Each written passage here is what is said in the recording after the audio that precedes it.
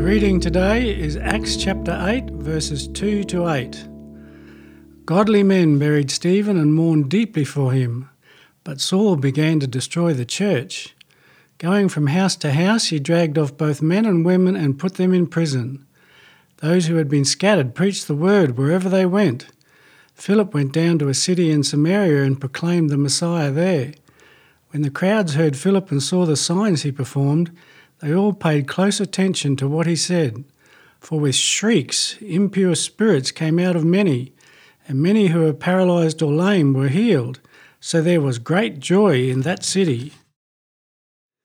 Persecution can often be blamed for the stagnation and death of a church. But there is something arguably more potent in stifling the spread of the gospel.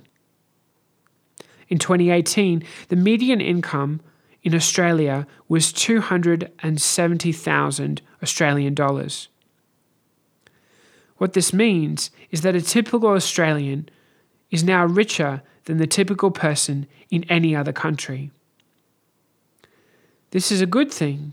Australians enjoy a high standard of living, life expectancy, and levels of education. We have a low crime rate, and very few Australians live below the poverty line. That said, it's sometimes not persecution, but opulence that stifles the spread of the gospel. In Acts, we read of how violent persecution did little to smother the healing, the joy, and the enthusiasm that accompanied the proclamation of the gospel.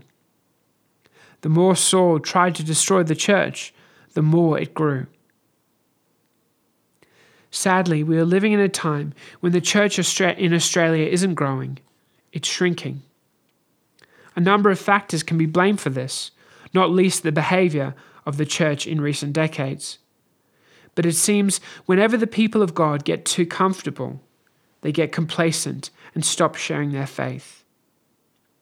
As we read of the growth of the church in Acts, let's remember what was at the centre of this movement. It wasn't health, wealth, and comfort. It was Jesus. Money isn't a bad thing, but greed and complacency are.